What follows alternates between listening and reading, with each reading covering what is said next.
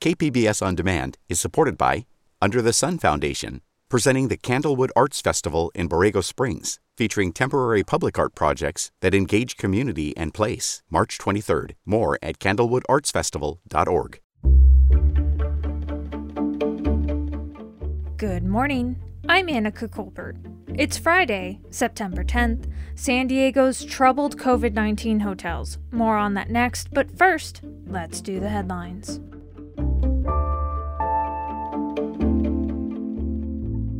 President Biden says all employees of the federal government must be vaccinated within 75 days, and all employees of contractors that have 100 or more people who work for the federal government must also get the shot or submit to weekly testing. San Diego legal analyst Dan Eaton says lawsuits will be filed. The scope of the executive order concerning vaccination mandate is going to be carefully parsed to see if it overreaches. Biden's order also covers healthcare facilities, entertainment venues, and more, all in an effort to stop the spread of COVID-19.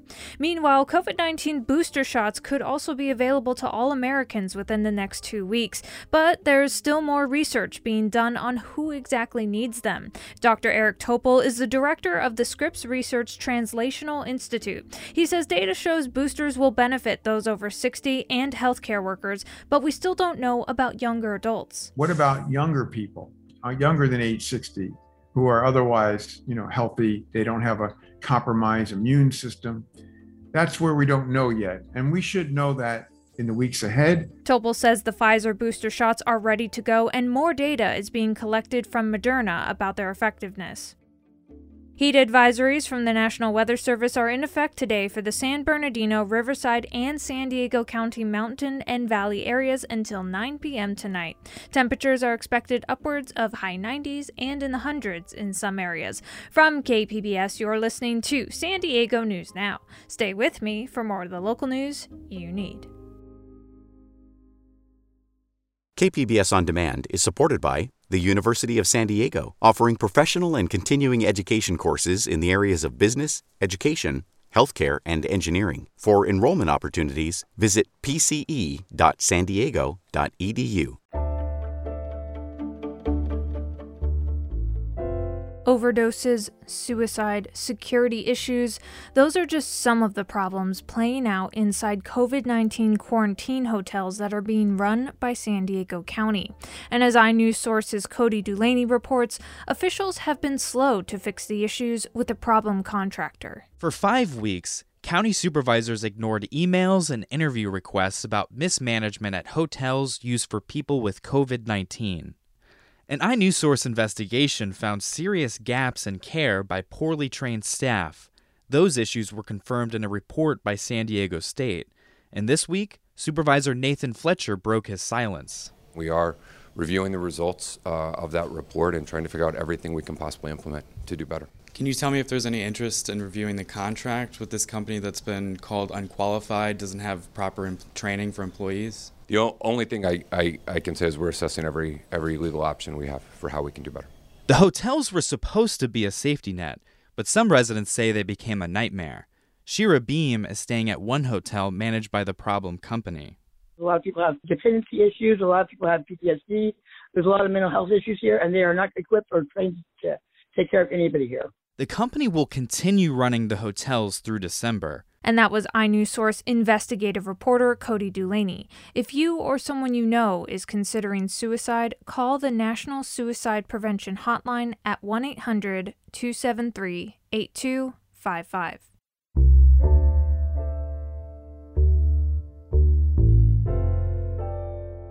KPBS recently reported on a North County daycare that was ignoring state masking rules and instead allowing parents and kids to choose whether to wear masks or not.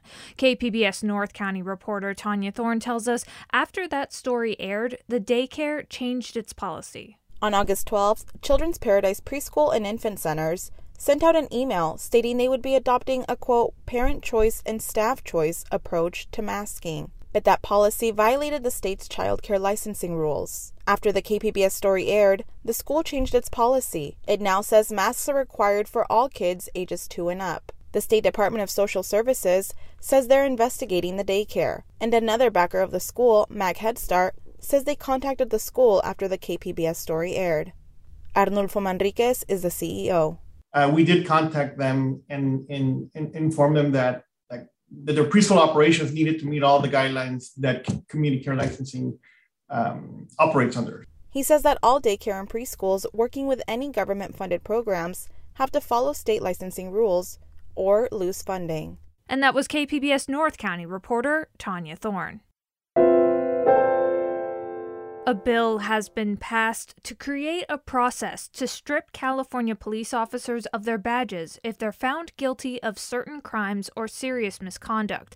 Now it's one step away from becoming law. Cap Radio's Ed Fletcher reports on the bill. Governor Gavin Newsom's signature is the final step in the legislative process for the measure identified as one of the top policing reform priorities that surfaced in the wake of George Floyd's killing.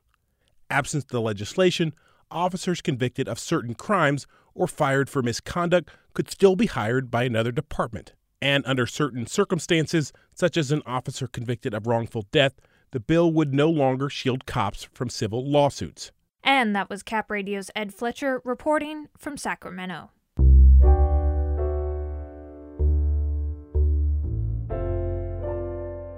A plan by 2 county supervisors might pave the way for people to start selling food from their home kitchens.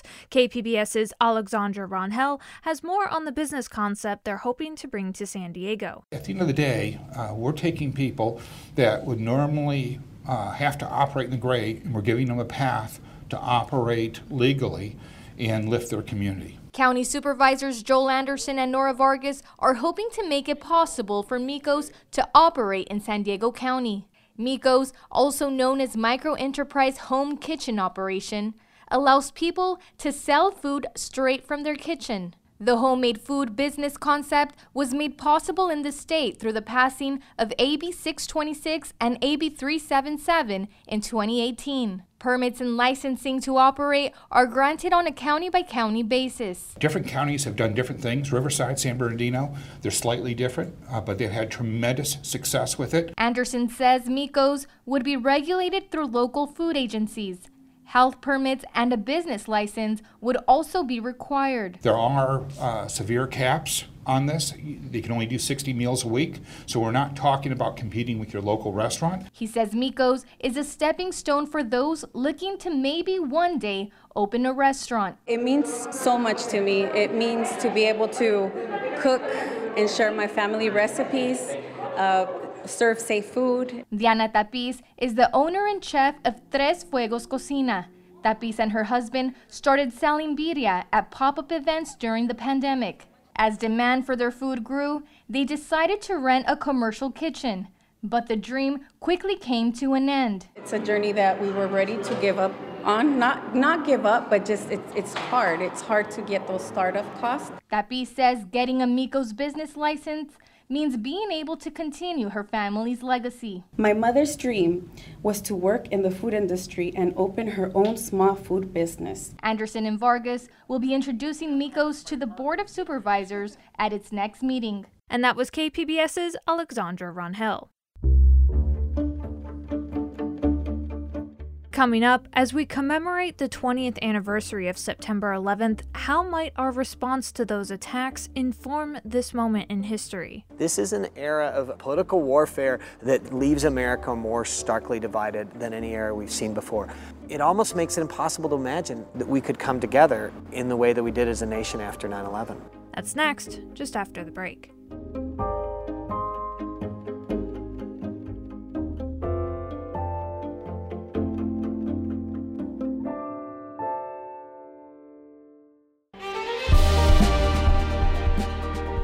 Hi, I'm Bill Hohen. And I'm Ted Hohen.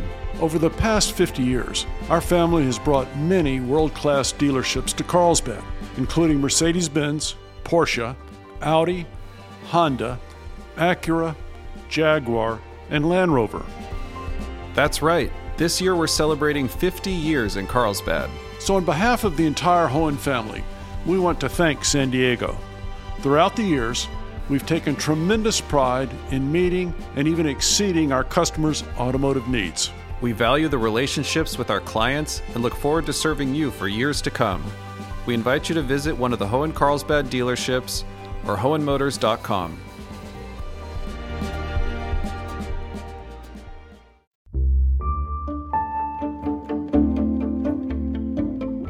The 9/11 attacks launched two wars, spawned intense fear of foreign terrorism, and unified Americans against a common foe. KPBS's Amita Sharma explores the collective trauma of that day and how it might inform this moment in our history. First came clues that horror was on its march that September 11th morning 20 years ago. The cockpit is not answering their phone. Our number 1 has been staffed and our 5 has been staffed. Then disbelief and shock as the first World Trade Center tower was hit by a plane hijacked by Al-Qaeda terrorists. When the scope of the attack came into view, there was sadness, anger, and a warning by then President George W. Bush that America was ready for retribution. The search is underway for those who are behind these evil acts. I've directed the full resources of our intelligence and law enforcement communities to find those responsible and to bring them to justice. I think the thing that left America so shaken and left me so shaken about 9/11 was not just this horrendous loss of life that we all watched live on TV, but where it happened, right? It happened on American soil. UC San Diego political science professor Thad Kauser says the collective trauma bonded the country.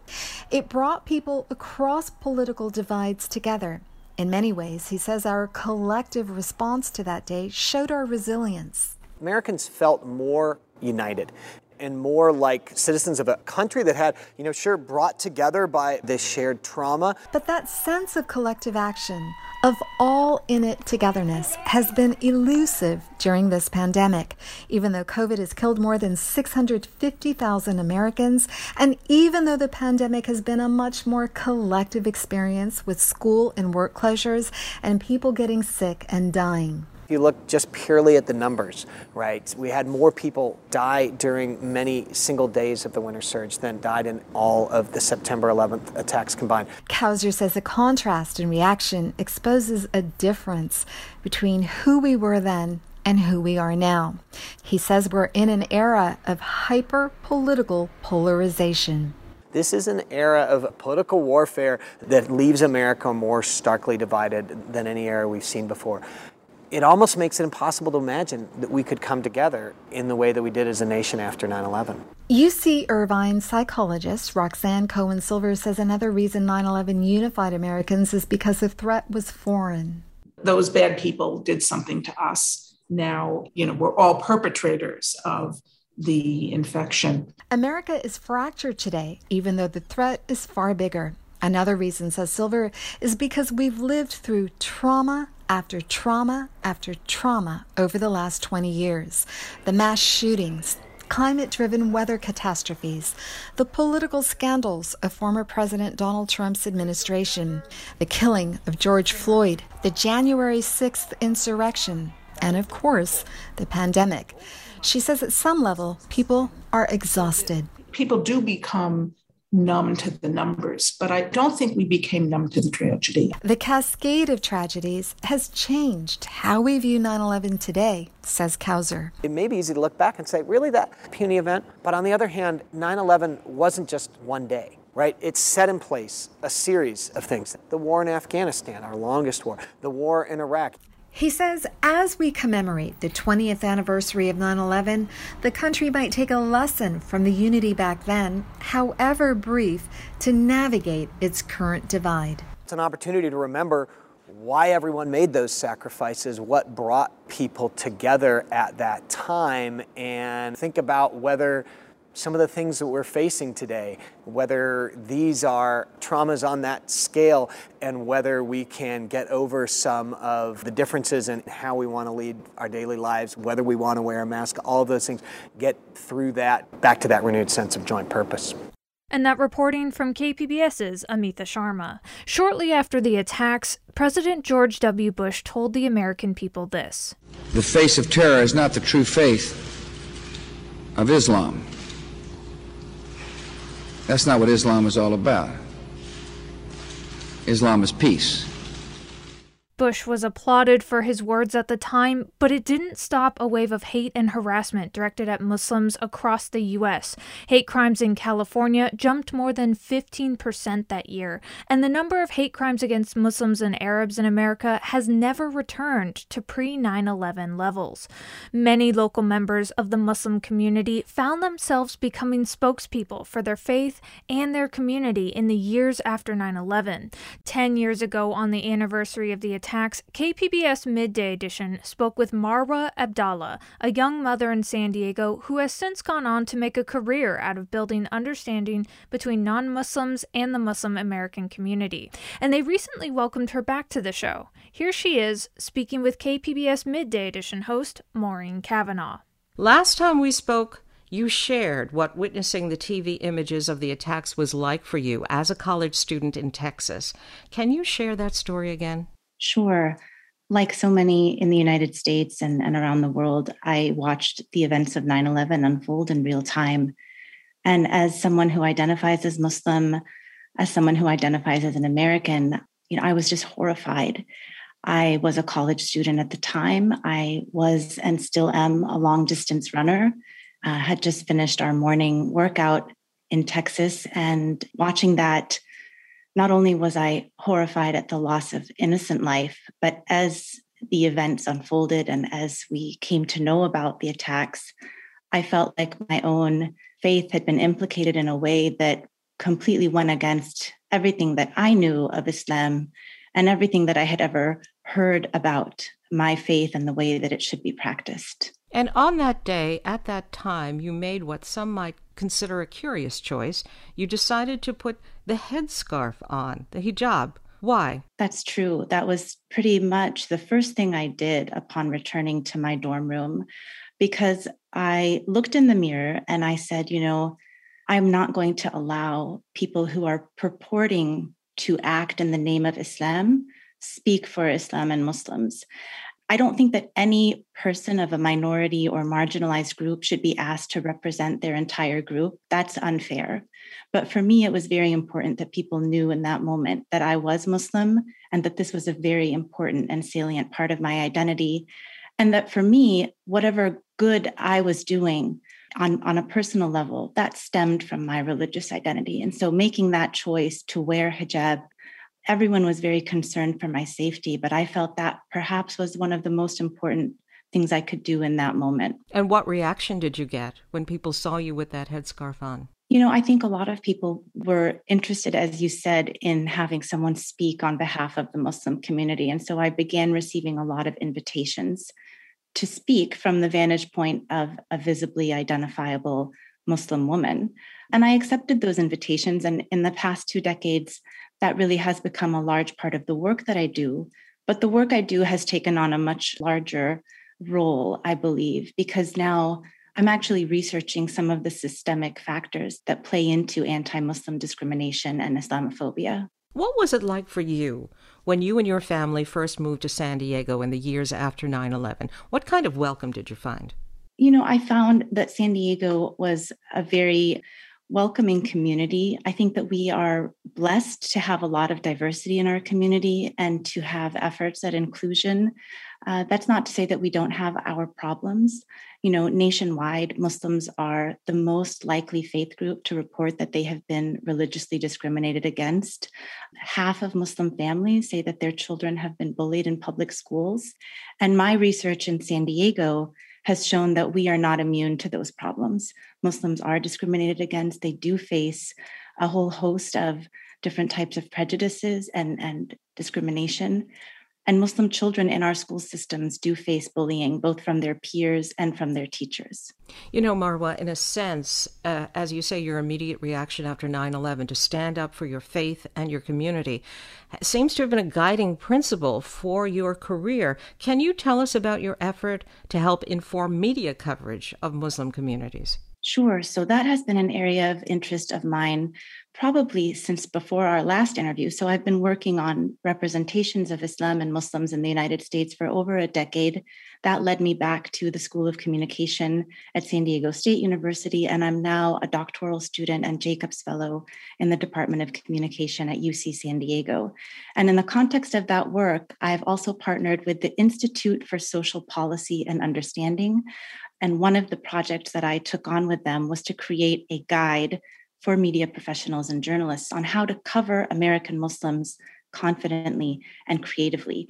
Maureen, if a Muslim perpetrator is accused of a violent plot, they receive 770% more media coverage than a non-Muslim counterpart accused of plotting a similar violent act. And Muslim perpetrators who carry out ideologically motivated violence, they receive significantly more media attention.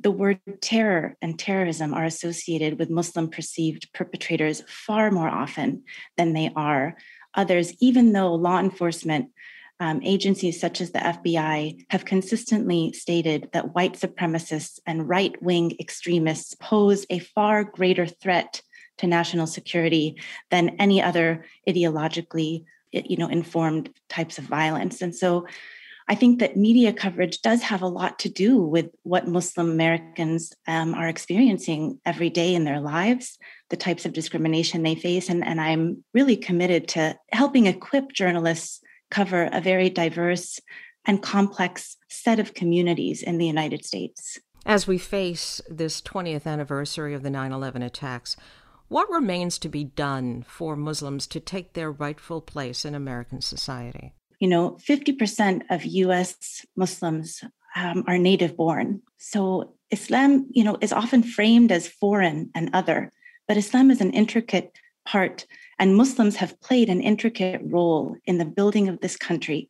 They are not just, good and bad from the security lens that we often frame them through, but they are doctors, they are healthcare workers, teachers, physicists, cab drivers, restaurant owners. They give to philanthropy and they help engage others in their community to solve common problems. And so that perhaps is one of the most important steps that we need to take is acknowledging that and then coming together to really challenge bigotry in all of its forms, to challenge these different types of racisms in all of their forms. That was Marwa Abdallah, now a doctoral student at UC San Diego in the Department of Communication. She was speaking with KPBS Midday Edition host Maureen Cavanaugh. And that's it for the podcast today. Be sure to catch KPBS Midday Edition at noon on KPBS Radio, or check out the Midday Edition podcast. You can also watch KPBS Evening Edition at 5 o'clock on KPBS Television. And as always, you can find more San Diego news online at kpbs.org. I'm Annika Colbert. Thanks for listening, and have a great day.